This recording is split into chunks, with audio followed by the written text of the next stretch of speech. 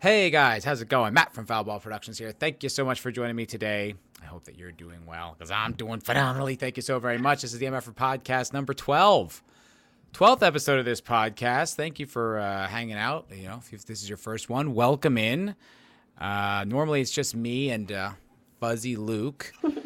I've chosen to change my surroundings a little bit. I've taken my spaceship and I've left Earth. I've left Earth until the woke leaves. But today I do have a guest, and joining me, very lucky to have Steph. You know her as My Nerdy Home, big on geeks and gamers. Welcome, Steph. Hi, I do like your background. I think it's funny. You left Earth. Yeah, I'm gonna orbit it until content comes back, and once content comes back, I'll return. But right now, I'm off. I'm off the planet. It's just me and Luke in this spaceship. Very cute. Luke with a big belly. I saw your video on Instagram. I was sitting here and he just had like this, just all belly just out, and I was like, "That's hilarious." It was like those videos, dude. Those are the best viewed videos I have. Oh, your cat? Yeah, Luke. Yeah, for sure. He's definitely the star. Yeah. I'm just glomming onto his fame. So you were just doing Toxic Femme? I was, with, yeah. The lovely Nina. I love Nina. She's great. Yeah, she's really funny and really kind. And yeah, they invited me on for a couple of episodes, and I'm like going to be a temporary, permanent guest. That's great. So that's really if cool. That makes sense. Yeah, no, Nina's a worker. She's very consistent. She does like all the right things, and I watched her just grow. And then her on the Real BBC, it's like she's doing really well, and she's a great person. So it's like, yeah, she's a great streamer. Like she can stream and just talk and talk. She's a great streamer. I can maybe do like 2 hours tops, but yeah, she's got a lot of stamina when it comes to streaming. Well, what's that show that you guys do with on Geeks and Gamers? Is it Tuesday Night's Main Event. Yeah, but I'm not talking the whole time though. Okay. Yeah, because I have to. I pretty much like I'll inject an opinion here and there, but for the most part, I'm working in the back. Not off camera, but like I'm working. I'm taking timestamps because when the show is over, I edit a lot of the videos that go out on the G&G channel. So how long have you been with Geeks and Gamers? Surprisingly not long. I know a lot of people were like, she's not a part of the team. Not long, and I can't remember exactly when either. I want to say like maybe 4 to 6 months. Oh, okay. Yeah, it's recent, but I've been working with like Jeremy and Ryan and Jay for a long time. But I just wasn't like ready to be on the team. So like once the time came, like in my life where I was able to like really put forth like the work and the effort to like its max potential, then I was like, okay, I'm ready. That's cool. Yeah, I mean, they're great guys. I feel like I've seen you in their Instagram as long as I've been following Geeks and Gamers. Yeah. So I always recognize you, and then saw you, met you at the first Vegas meetup, and then of course again in Dallas. And so, were you just like a fan, or do you know those guys personally, or how did you end up? I know them personally. Yeah, I knew them personally. But I was connected with them like as a mod, so I'd mod like a lot of their streams, and that was pretty much as far as like I could work. Would just kind of like be there and stream because I was working on something else as well. So once I had like the time to spare and put in a lot of work, because I do work a lot, not just for G&G, but like I do a lot of work for Ryan and a lot of work for Salty Cracker as well. So I'm pretty busy. I keep pretty busy. So yeah. That's cool. Well, I mean, whenever I stream with you seem like you have like well thought out and articulate opinions that seem like you're really grounded, like you genuinely believe them, Oh yeah. I like that. It's like it's cool. Like I stream with so many different people, and we all have our opinions, but I always like yours seem very well fleshed out and thought out, and you're like concise. I like the way you communicate your ideas. And judging by your backdrop, I guess lifelong nerd. Yeah, for the most part. Yeah. Were you a comic book fan when you were a kid? Yeah, I was. I would read a lot of comic books. I love DC, like DC fan at heart. Yeah, absolutely. Yeah. Uber geek. Uber geek. Yeah. I was Uber geek. comics. I read a bunch of them when I was a kid. I used to read a lot of Punisher, a lot of Spider-Man, dabbled in a little bit of X-Men, but then I just sort of like lost touch with it, and then didn't really come back into it until actually relatively recently. Mm-hmm. Really since kind of discovering the fandom, like listening to Gary and listening to all these other, because I was an actor for 15 years, and I was spending a lot of time in Los Angeles, and I was in the belly of the beast when a lot of this like woker stuff like really began to emerge. And it was like, I saw it in the content, but I also saw it in all these scripts that I was reading. I mean, it we'd read them in class, and I'd audition for them, and it was just so much of this agenda Yeah. everywhere, and it was driving me crazy. And I remember for me, the tipping point was when Game of Thrones went bad. Oh man.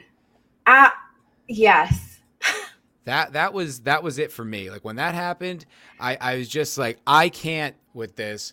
I need to go find other voices that are talking about this now. Like I couldn't emotionally handle it. And It's the first, yeah. sorry, go ahead. Sorry. Keep No, going. please. No, I was just gonna say It's something for everyone, right? Something for everyone. It's something that you like, that you're invested in, and you're just kind of like, it can't just be me. exactly. Yeah. That was exactly the feeling I had. And the first person I found was Critical Drinker.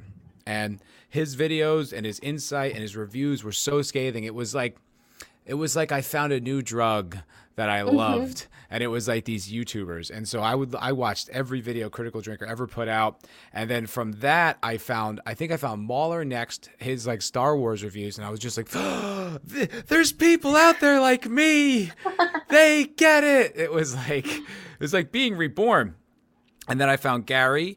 And then Gary was the one I probably latched onto the most. I think like I really enjoy all those guys, and I still very much do. But Gary's the one that I identify with as a guy and his opinions, and he's sort of like his broad spectrum look at a lot of this stuff. And that's when I really started to see that it was like, oh, because when he starts talking about the comic book stuff, it's like I had no idea it had permeated comics to this level. That was all news to me.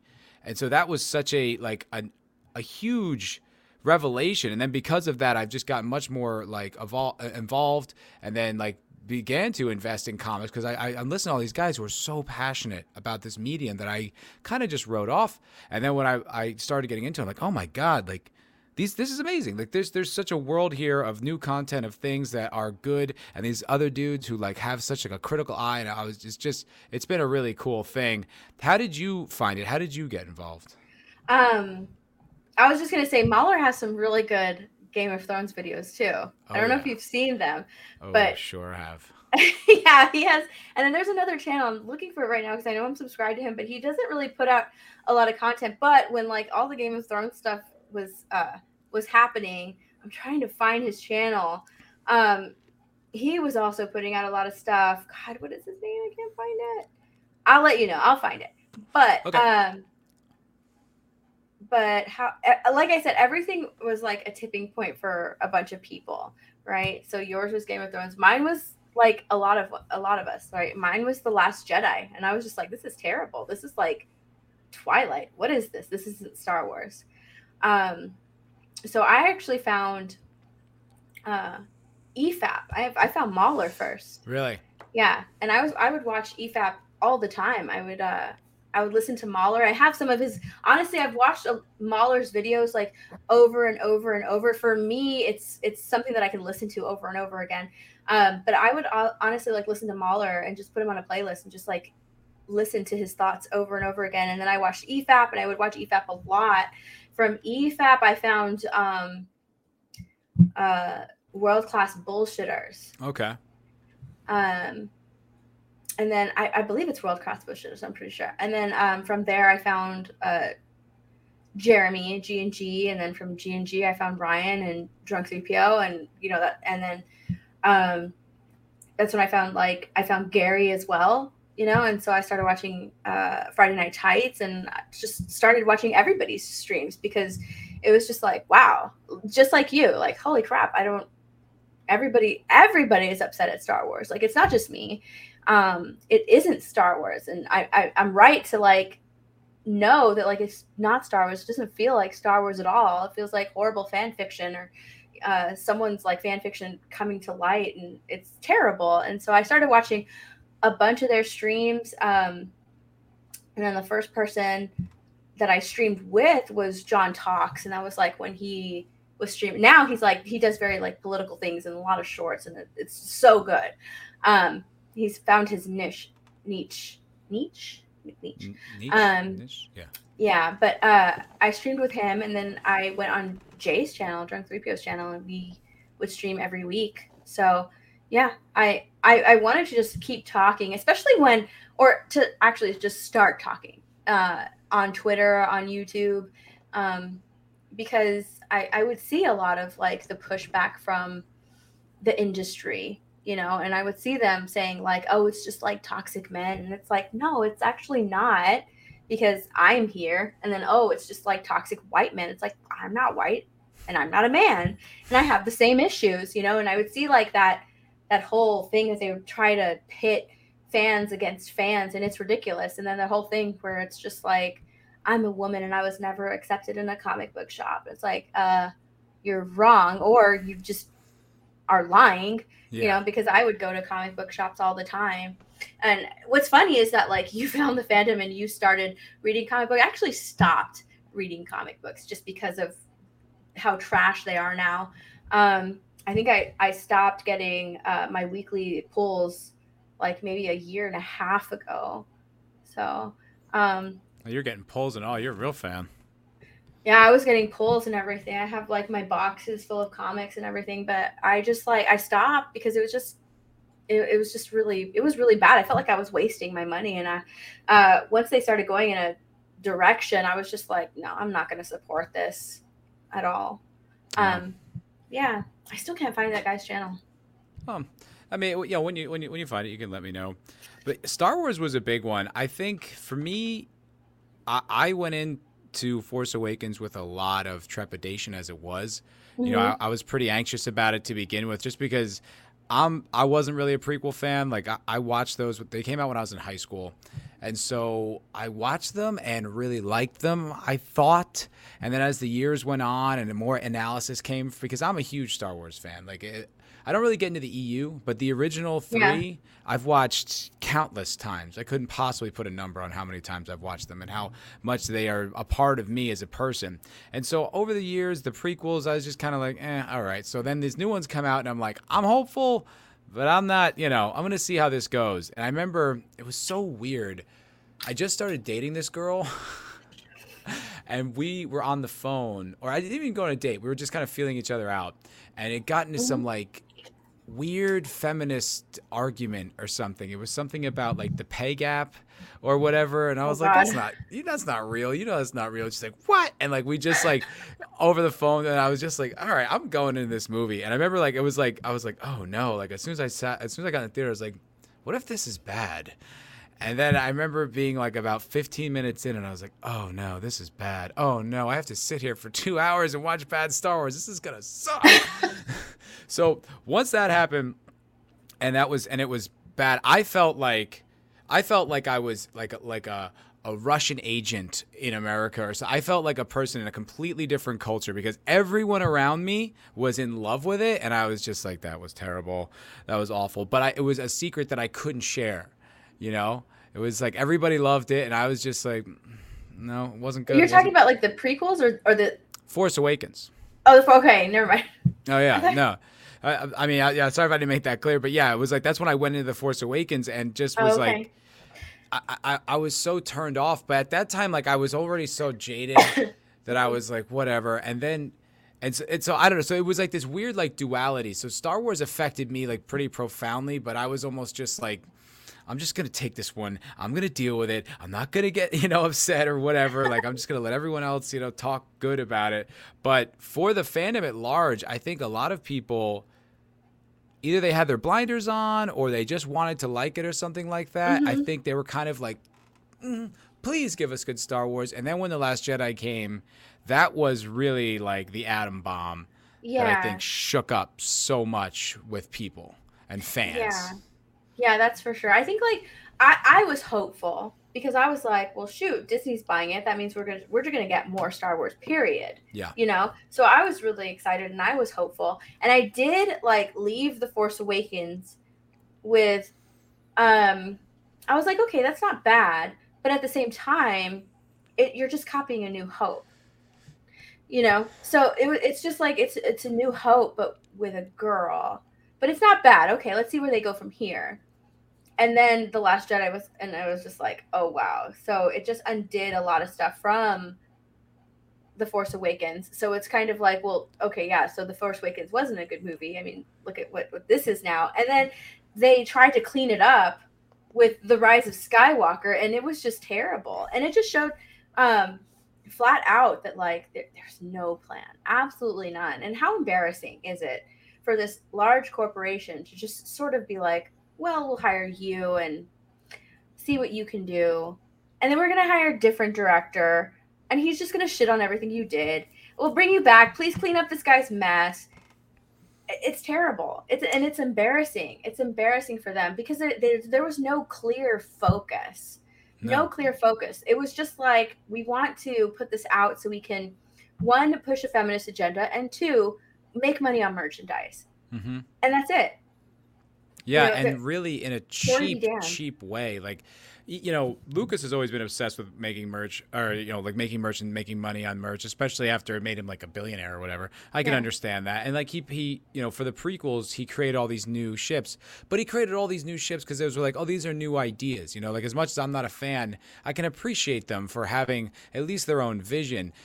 What Disney did was it was so callous. We're going to kill off all the old characters. We're going to build these new ones so that we can make all this merch. And also C-3PO's got a red arm for some reason, so we can license that. Mm-hmm. It was so transparent and thin, and really speaks to the hubris of Hollywood. Me and Vigilante last night, we recorded the Culture Crime Fighters, and we ended up pretty much walking through every single Marvel movie from phase 1, 2, and 3, and just sort of reminiscing and which ones we liked and which ones we didn't, and this, that. And you see the evolution, right? Like it was kind of a long shot when they first started. When you did Thor and Captain America and Iron Man, they were gambles at the time. They were relatively obscure characters, not guaranteed to bank, and they ended up being hits. And they ended up finding a huge audience. And then Marvel just became this juggernaut to the point where it was like, do they make any other movies? I guess we just get Marvel. And then you see the hubris. You see the hubris start to come in with Captain Marvel, and you start to see it with all these other movies. And they basically feel like, and I think they've thought the same thing with Star Wars, they could just make anything. And we would line up like a bunch of drones, mindlessly purchase it forever. And that's where I think that rift, that the kind of catastrophic rift that has come in, I think is pretty much irreparable when it comes to fans. But you also see, like, look what it did end up creating. Look how passionate people really are.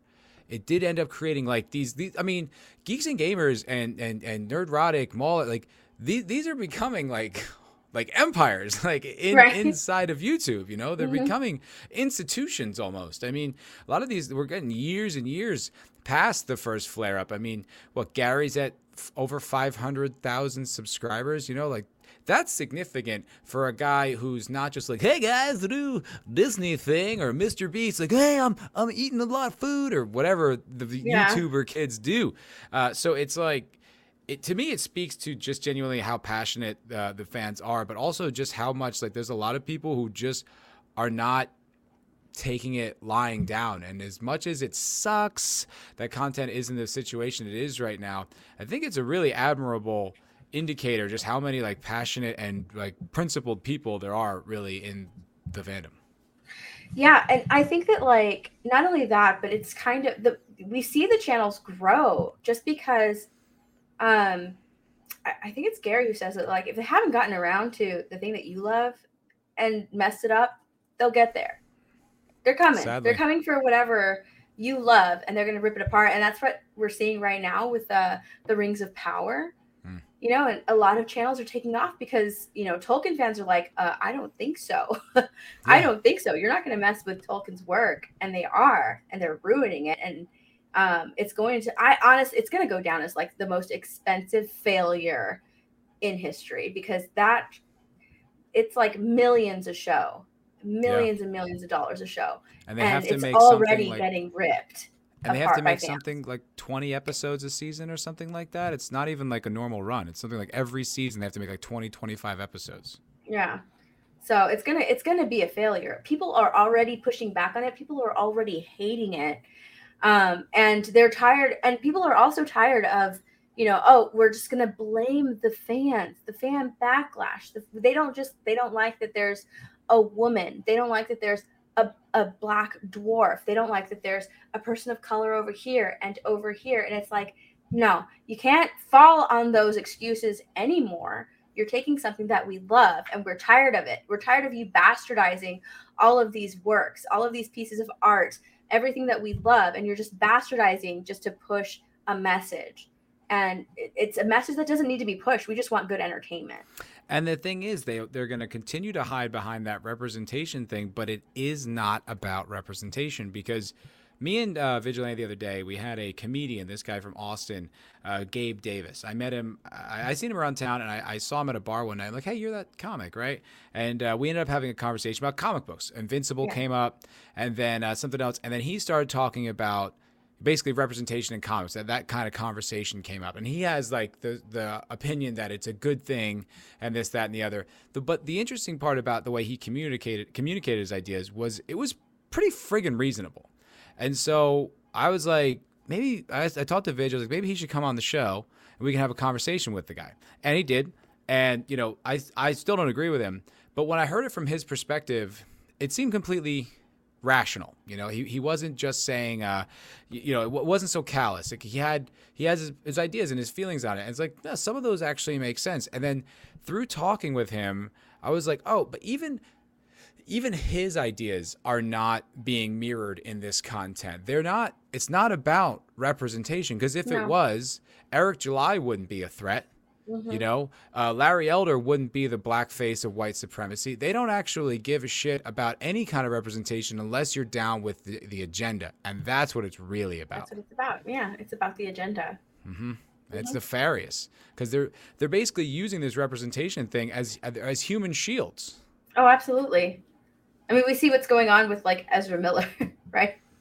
What is going on with Ezra Miller? We see what's going on with like Ezra Miller, and because he represents like the right things, the things that they back, there's no repercussions for the things that's going on with him. He just gets away with it. It's crazy.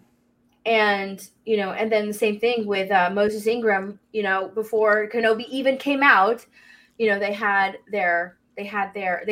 knew the show was going to be terrible. They knew that what they were creating was awful, because it's not a show about Kenobi. It's a show about Moses Ingram's character. And I can't even remember what her name, Reva.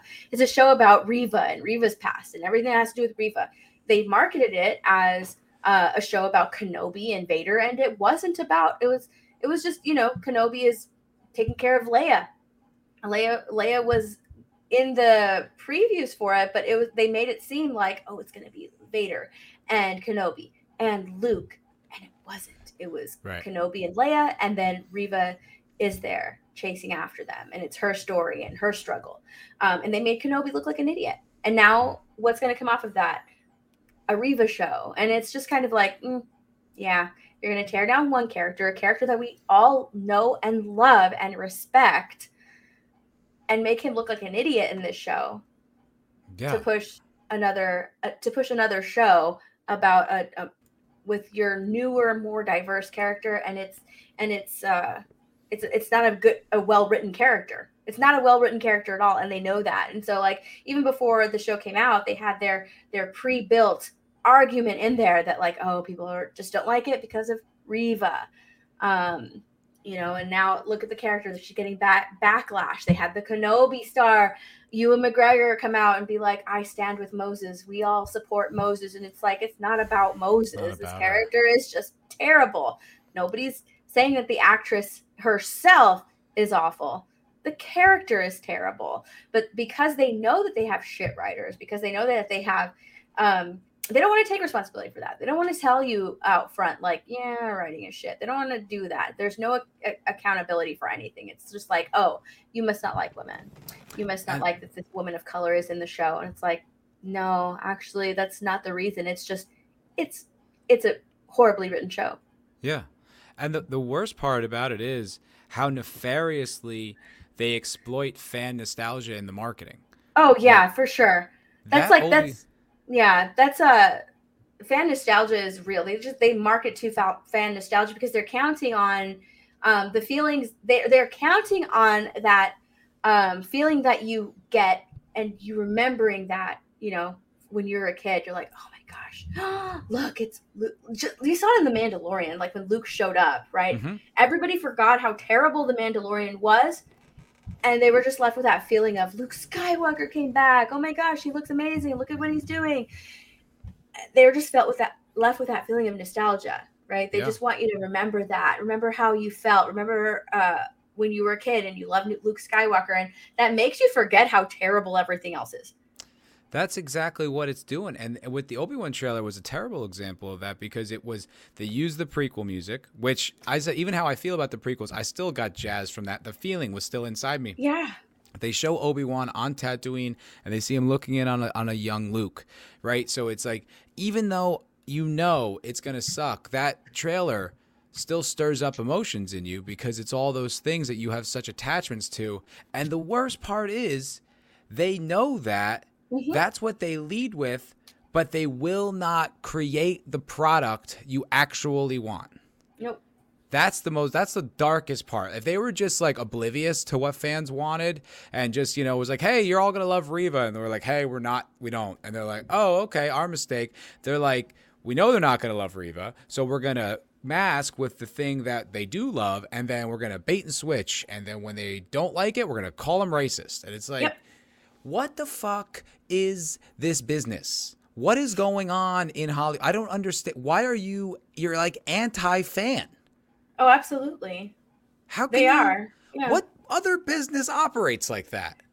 They absolutely are. It's like businesses should be in the business of making money. And in order to make money, you have to cater to the customer. And right now they're not catering to the customer because they're not giving the customer what they want, which is good entertainment that, you know, takes you out of what you're going through, is legit escapism and something that you love. And they're just not doing that because they want to inject whatever they stand for into the media. And it already takes you out of it. There's no real escapism anymore. That's why things like, you know, Top Gun Maverick and The Terminal List, it's like, those are like rarities, because it's like, holy shit, I was entertained the entire time and there was no agenda there. It was just good storytelling.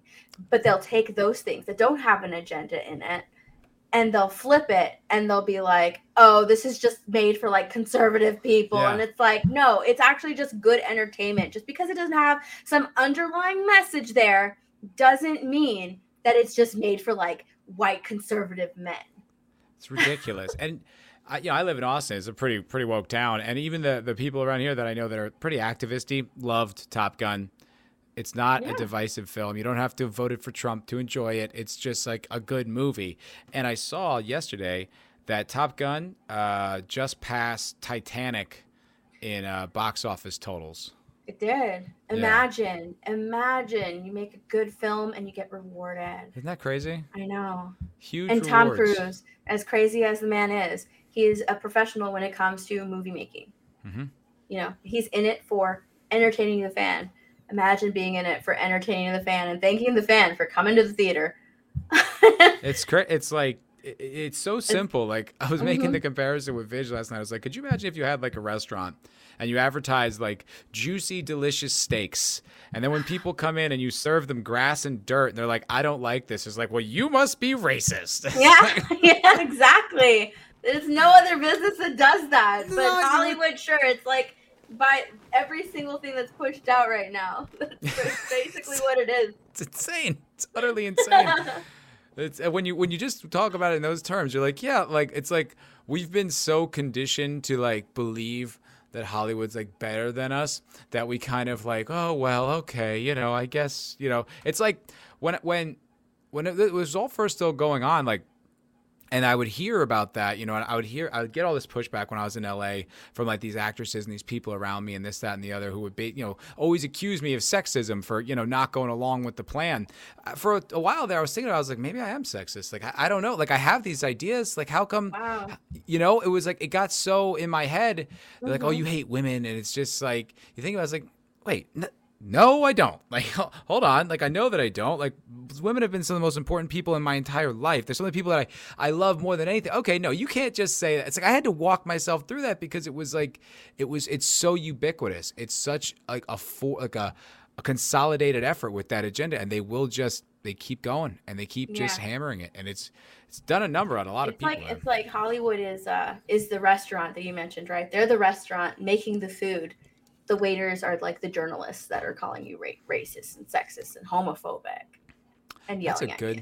Yeah, that's right. Because they have the journalists. The journalists are the ones that like are also on that, and movie reviewers and shills. They're also on that woke train, and they're shilling for Hollywood, and saying the right things. And writing the things that Hollywood wants them to write, and then making hit pieces on the guys, and then making hit pieces exactly. Yep, on the ones that don't fall in line. They're not falling in line, and their channels are just getting bigger and bigger. And how dare they? How dare they grow? Yeah. How dare they go start their own community, which is what we advised them to do. Then it worked, and then screw them. It's like, how dare they have all of these fans and all of these people who follow them that all agree and think that right. A whole diverse group of people agree with them. How dare you? How dare all of you? How dare you actually be the thing we say we are? Yeah, exactly. Speaking of which, I think Rippaverse ships soon, if I'm not mistaken. I think ISM really? 1, right? It's early August, as I recall. I think it's something about the 11th or the 12th. Ooh, yay. Yeah. I'm looking forward to it. Pretty pumped. Yeah, me too. I want to read it. I want to get it and read it right away. I'm so stoked. Yeah. I wonder if we're going to be in Vegas when it gets delivered. That would be. I hope not. We probably will be. Dang it. You're right? absolutely right. We probably will be. Yeah, we're going to be in Vegas. Everyone's going to be in Vegas like, ah. I know. I wonder if Rippa's going to be there. Like, you better bring some so we can read it. We're not going to be at home when they ship. Yeah, I hope he is going to be there. It was cool meeting him in Dallas. Mm-hmm. He's a great dude. I'm I check him out. I'm not like the biggest fan. I know Vigilante's like not that I'm not a fan. I just it's like there's only so much content you can consume in a day. I know. Yeah, exactly. But I know Vig has been I've been a fan for a long time, and it's interesting. This whole YouTuber journey, this whole kind of like Star Wars became propaganda and everything's propaganda, really opened my eyes. Like this was like my gateway into learning so much about politics, the political structure, like communism, communist influences, why it's so universal right now, like what's being taught in colleges, like it really tied so many things together that I kind of only partially understood here and partially understood there. But like them fucking up Star Wars, man, they could have kept me blind for the rest of my life if they just didn't ruin Star Wars. Right? You see it in one place, and then you start to see it everywhere. Yep. You start to see it everywhere. Yeah. And it's just like, holy crap. Yeah. How can they be getting away with it like everywhere? Nobody's just saying anything. Nobody's saying anything. Everyone's just going along with it. Mindless drones. It's crazy. Yeah. Where did you grow up, Steph? Here. You grew up in yeah. Okay. Texas, right on. Because I grew up in New Jersey, and I think I'm a little bit older than you. I'm 37. So when I was a kid, like my education, I think it was just kind of standard public education. You know what I mean? You got like kind of the cheery story of Columbus when you were a kid, and then when you got older, you realized a little bit more complicated. I know, yeah. But then, you kind of got this sort of like, you did get like the Constitution was good, and this, you got this sort of just standard American education. Well, and then, when I went to college, that's when you start getting all the critical theory stuff. That's when all the other new ideas start coming in. And turns out America's actually the worst country you've ever been in, blah, blah, blah. I hadn't seen that until college.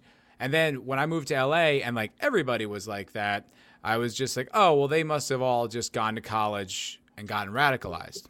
Well, I work with a dude who's from the Bay Area, and he was telling me that from grade school, they were getting that sort of critical theory education from day one. Oh, wow. They never heard a nice thing about Columbus. They never heard a nice thing about America. They never heard, all they ever heard were all the bad things, slavery. Like, it was drilled into their heads that America and, was it Christian white males, whatever the villain is, are the worst people on the planet. Like, they've been getting that since they were children, which I didn't know. That's interesting. Right? My education was I went to private school from all through elementary, all through high school, and I even went to a private college.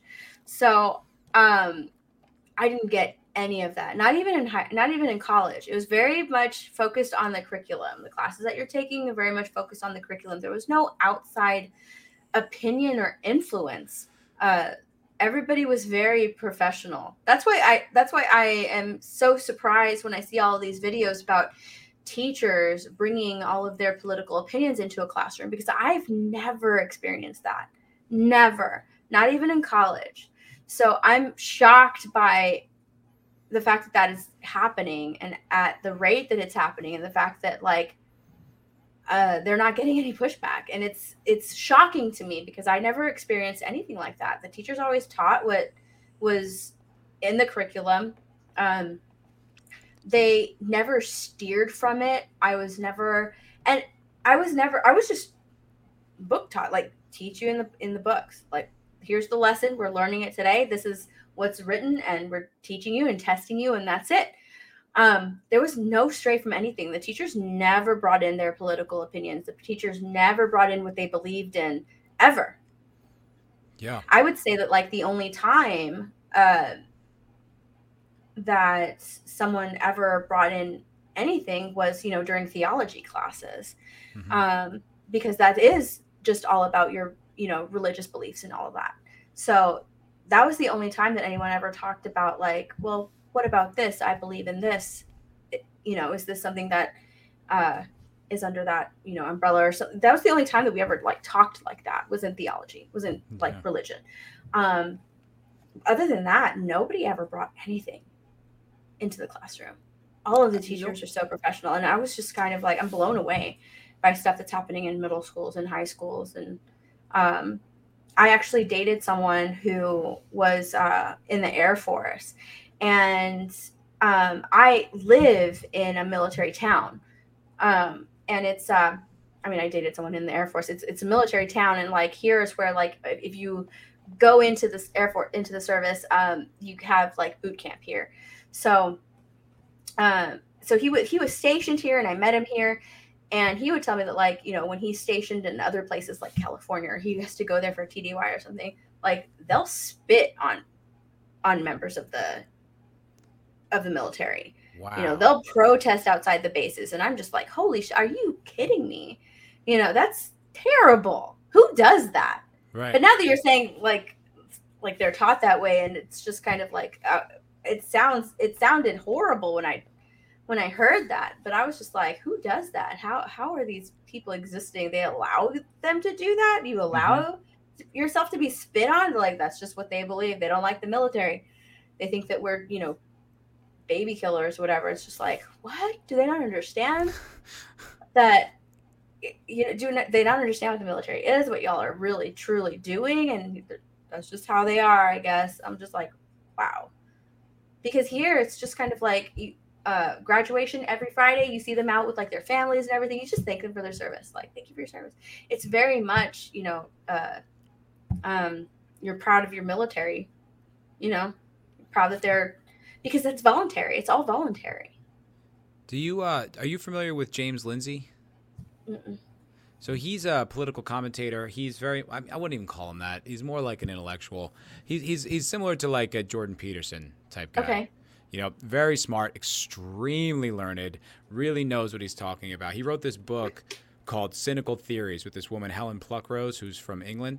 And they basically detail, essentially, the infiltration of the education system in America. They focus mostly on colleges, but they basically details essentially how it was infiltrated, how the curriculum, all different departments eventually kind of got absorbed by this thing like the blob.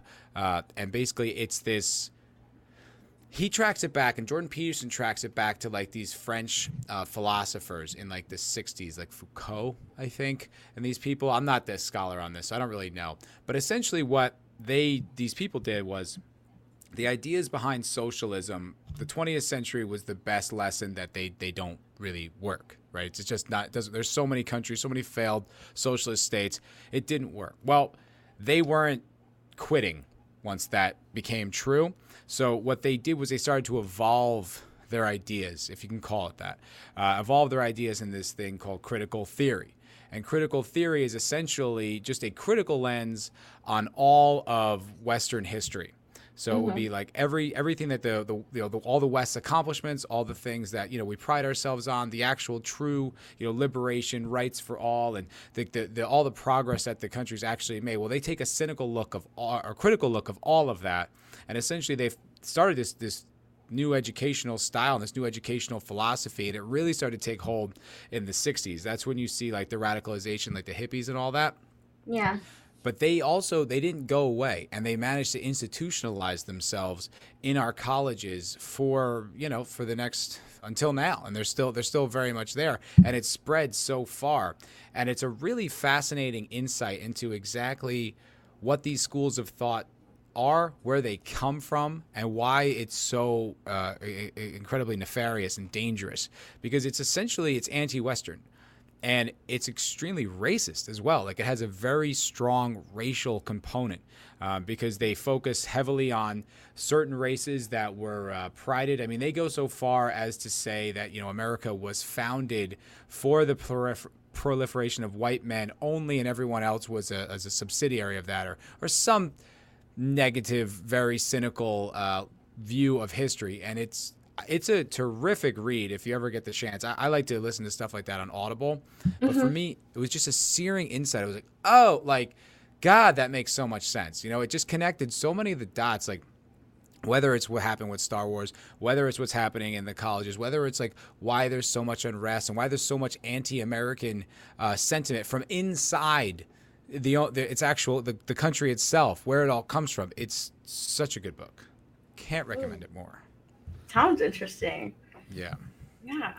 It's really good. And like I said, like this whole, the whole media collapsing and becoming propaganda was really my insight into all this. That's when I started doing any of this investigation, because it was so all over the place. It was everywhere you went. I mean, and also I lived in LA, so it's like living in like Berlin in the 40s. You know what I mean?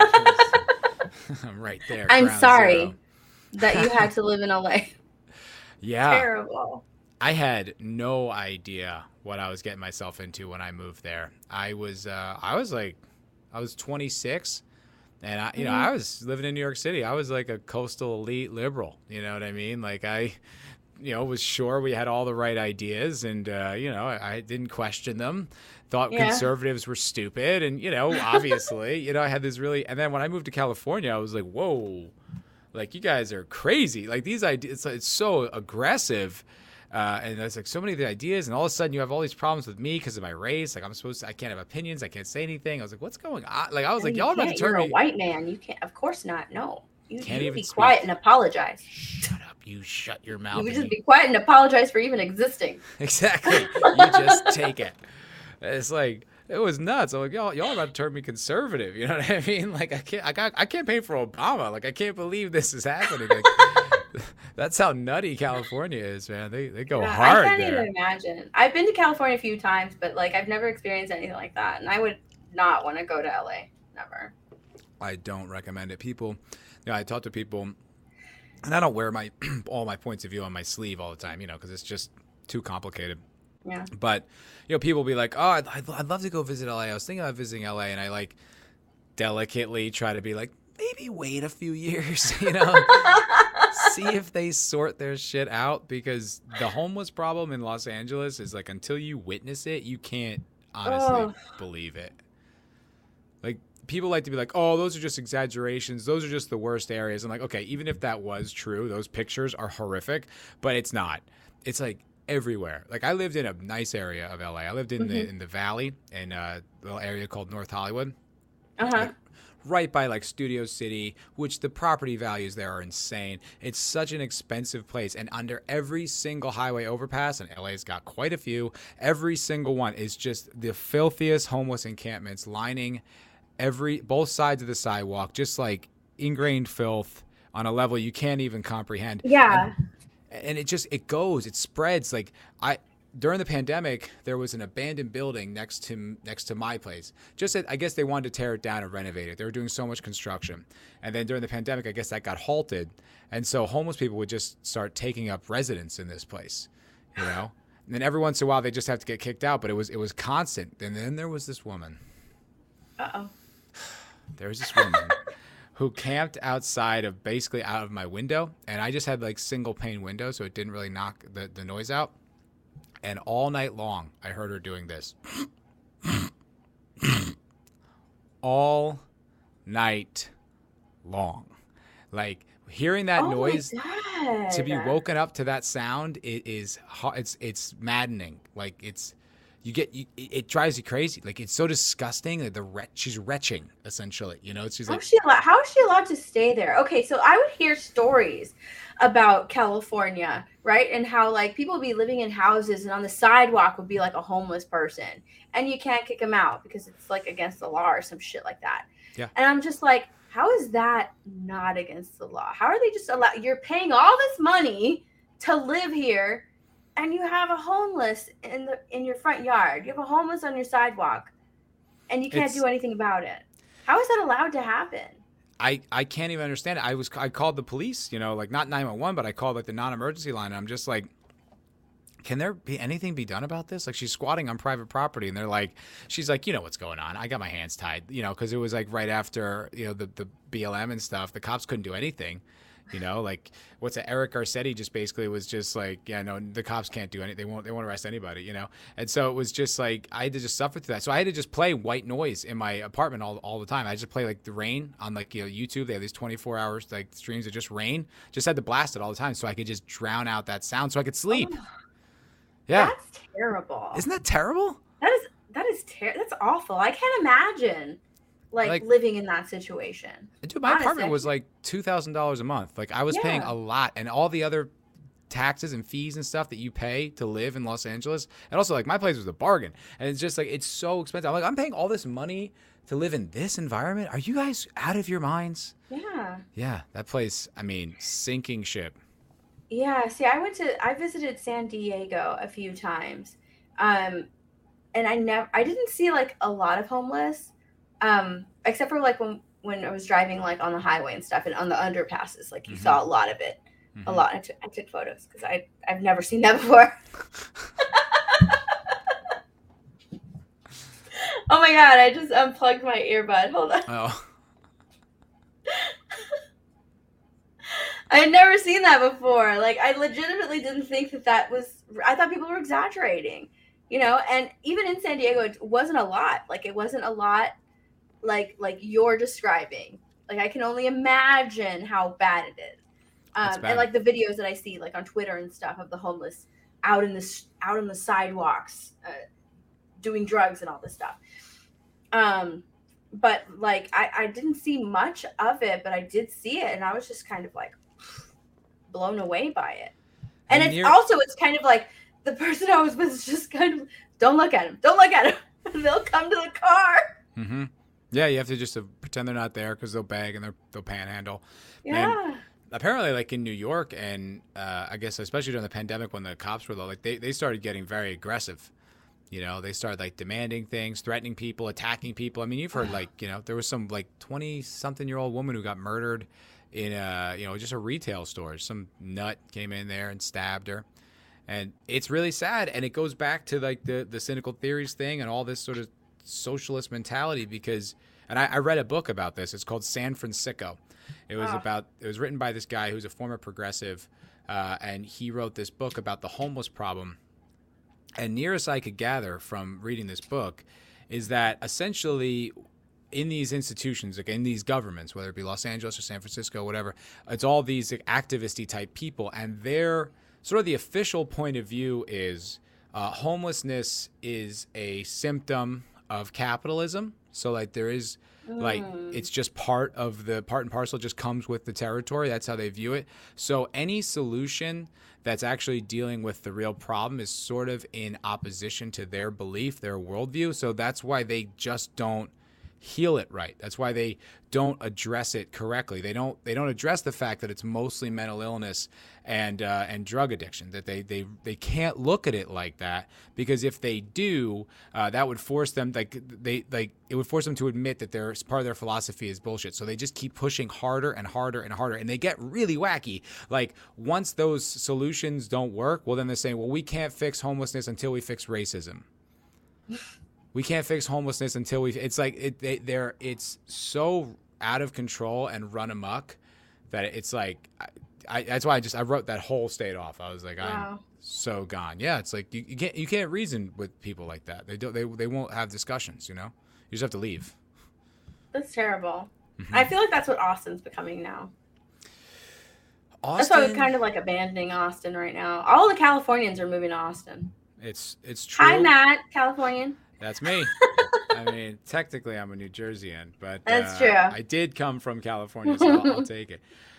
There is a lot of that leftist mentality here. It's pretty widespread.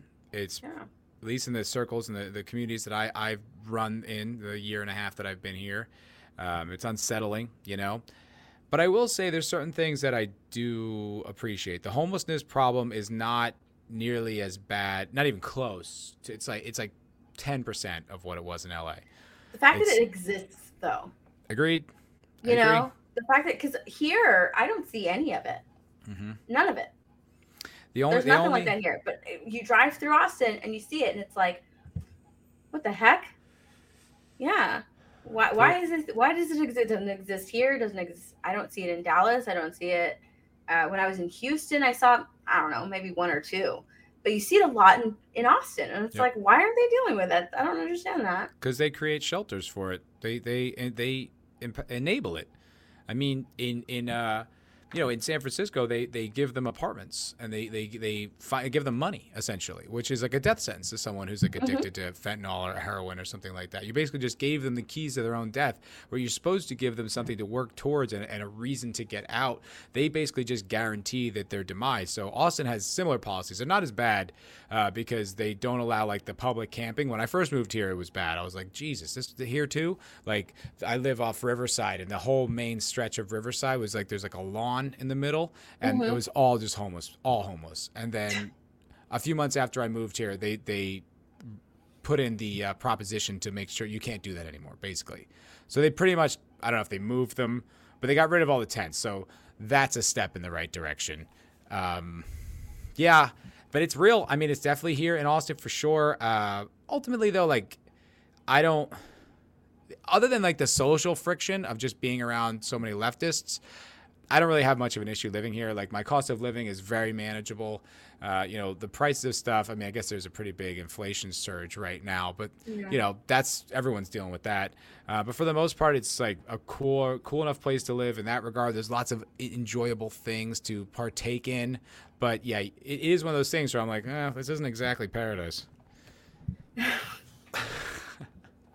I'll get you up here though. I'll find like an appealing enough offer. You can come check out. I know, because I've told you I'm not going to Austin. No way. Mm-hmm. Yeah. I'll get you up here. But I mean, I still haven't been down to San Antonio, so That's true. I haven't even seen that town, so. I don't like Austin at all. It's like, I'll drive through Austin to get to a place where I'm going, but I won't stop there. I used to love going to Austin. They had South by Southwest. They had like some really good barbecue, some like really good food, different beers at 6th Street. I used to love going to Austin. Now I'm just kind of like, away. I don't blame you, but the food is still really good, and the beer is still really good, and that has actually been growing. Like, the beer the beer culture here is something like I've never seen before. Yeah. I've never seen a city with such like a love for great beer, and there's new breweries all the time.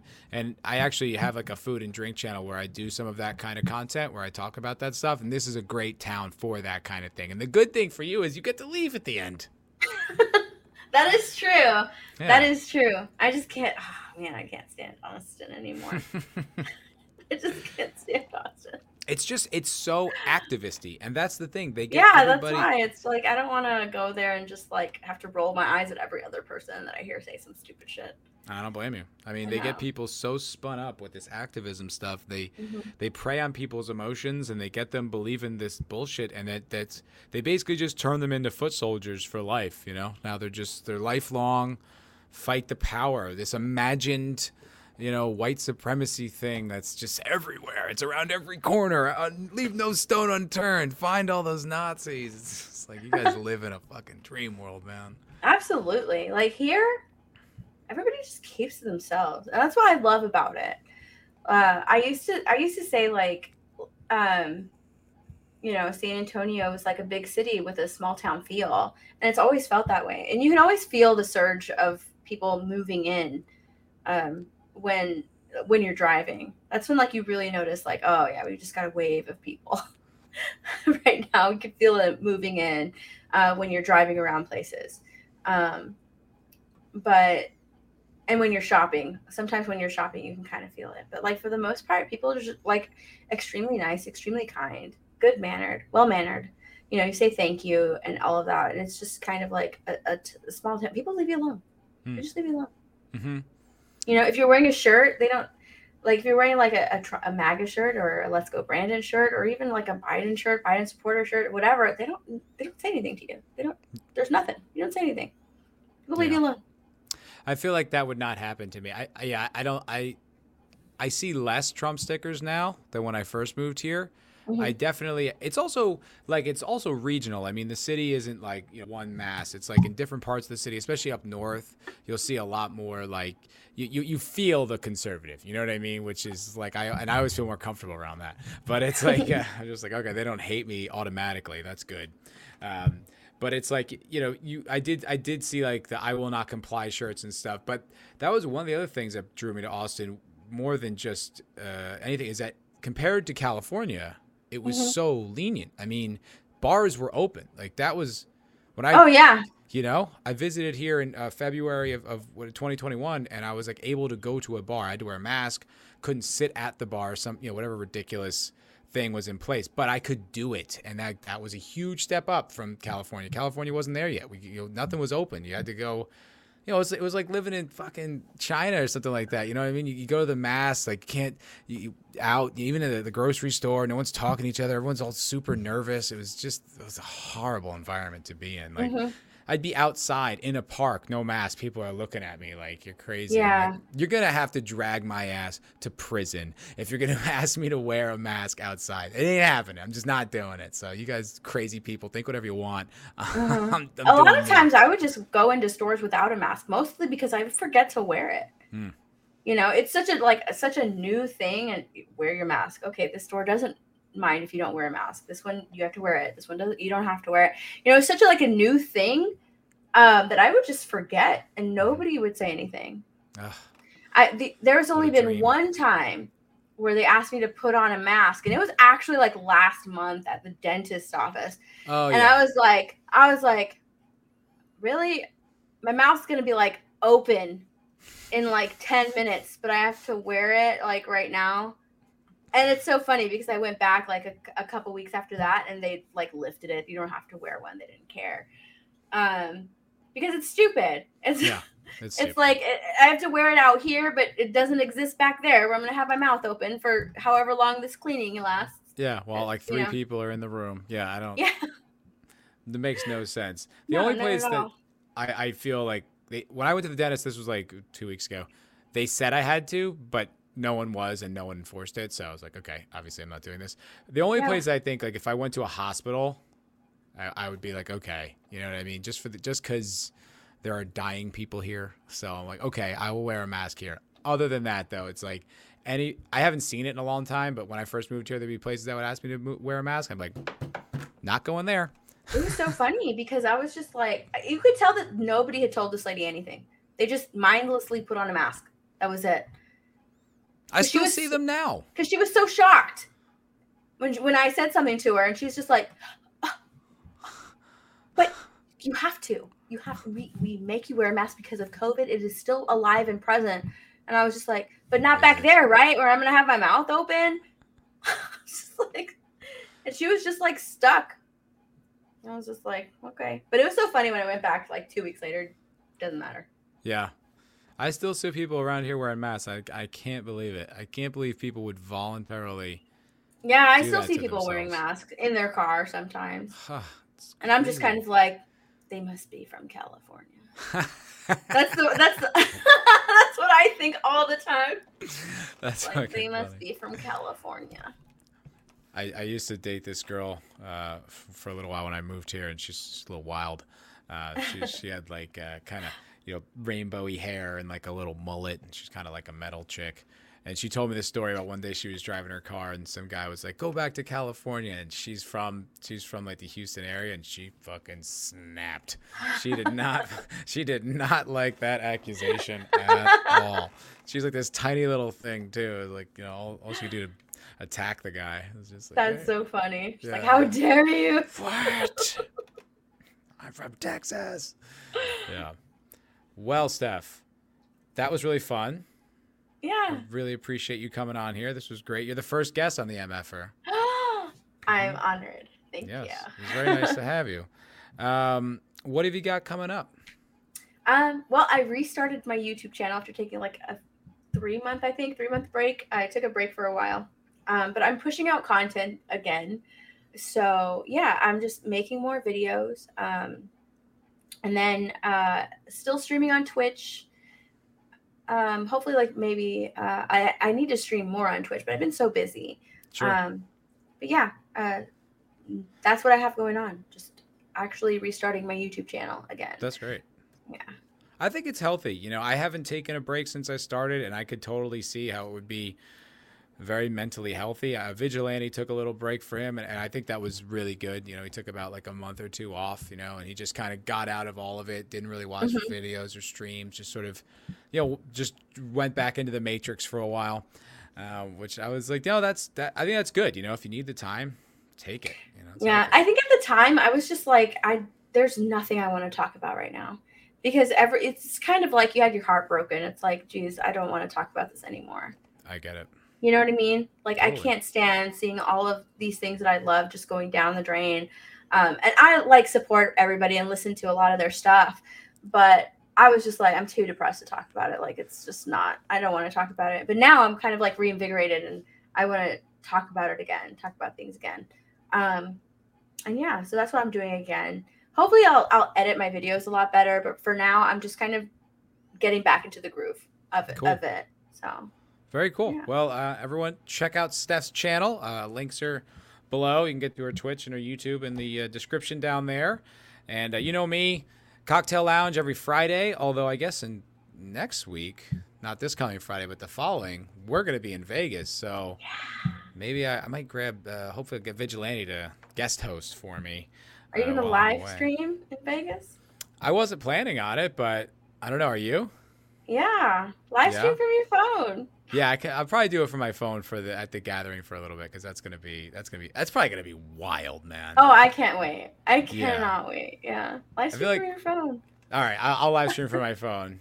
If you guys if I don't, you guys and Steph will call me a liar. So I can't have that on my conscience. So I will do some live streaming outside of the event. I might be a little drunk, but that's I will even better. Yeah, be nice and loose. Well, thank you guys so much for watching this episode. Please press like, subscribe to my lovely guest here. If you're not subscribed to me, please do so. And I'll see you all in the next one. Thank you so much.